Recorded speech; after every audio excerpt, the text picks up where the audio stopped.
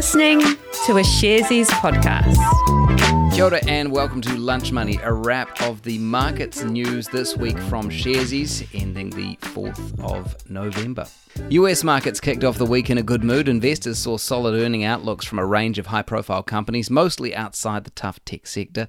However, things got real again fast ahead of Thursday's Federal Reserve meeting. The Fed locked in the 0.75% rate rise. Comments by Fed Chair Jerome Powell that it was very premature to be pausing rate hikes also caused the markets to nosedive. Back home, early in the week, the NZX was supported by a steady stream of decent earnings, while takeover talk around Pushpay Holdings drove a further spike in trading. Economic data saw unemployment remaining at a record low of 3.3%, which could suggest interest rates could go higher. Meanwhile, the Kiwi dollar was elbowed out of the world's top 10 most traded currencies by the likes of the Singapore dollar and the Swedish krona. Market sentiment turned more cautious midweek as investors waited for word from the Fed on the interest rate rises, and while the NZX did go south, unlike its US counterparts, it managed to hold on to some gains. Across the ditch, the ASX closed the week ahead by a slim margin. Mining and energy stocks were volatile as key customer China kicked off another round of lockdowns in several cities.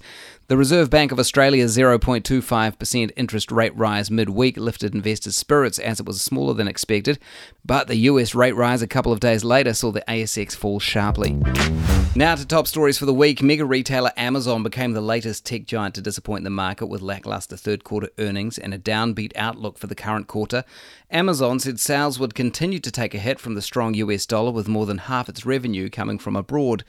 Meanwhile, Apple's record quarterly sales topped expectations, although iPhone demand came in on the low side. In contrast to the troubled tech sector, big oil company results were slick. ExxonMobil and Chevron posted huge profits on the back of rising energy costs. But not everyone was happy. President Joe Biden suggested the energy titans were profiteering off Russia's war in Ukraine and threatened a windfall tax.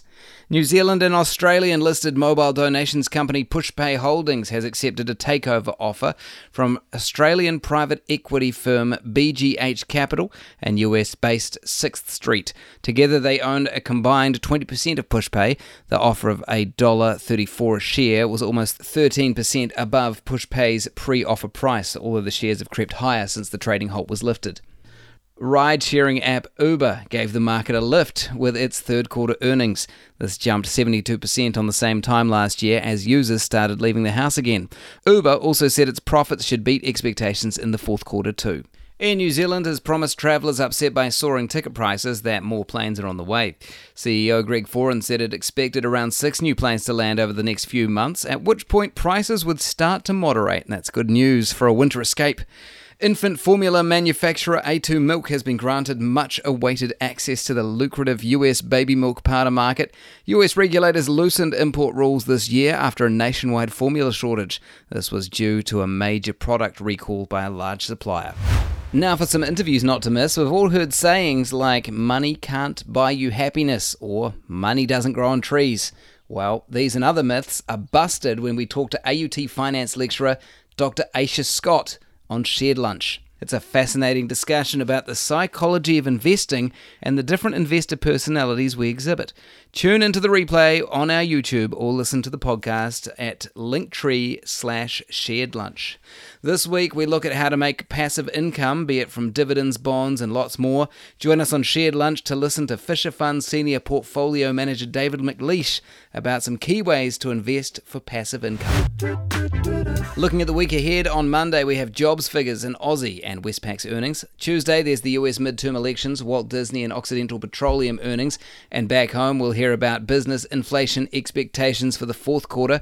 Wednesday there's lots going on with retail card spending for October figures and Australia consumer confidence and business confidence for October, Pushpay Holdings, Manawa Energy and National Australia Bank holdings. On Thursday, we have Australian consumer inflation expectations data for November release, plus earnings for Xero, Main Freight and Goodman Property Trust. And Friday, we'll find out about the US inflation rate for October. Back home, food inflation figures are released and earnings for the Warehouse Group and a first quarter sales update. Now for the last word, is Disneyland still the happiest place on earth? Those in Shanghai got to test this out when the venue had to abruptly close its gates due to COVID restrictions. Thousands of people were caught in the Mickey Mouse trap, permitted to leave the park only if they returned a negative COVID test. On the upside, the ride stayed open, so visitors could enjoy a spin in a teacup while they contemplated their fate. That is all for this week on Lunch Money. Remember, you can subscribe to Lunch Money in email form. Check out sharesies.nz. In the meantime, have a great weekend. Ka kite.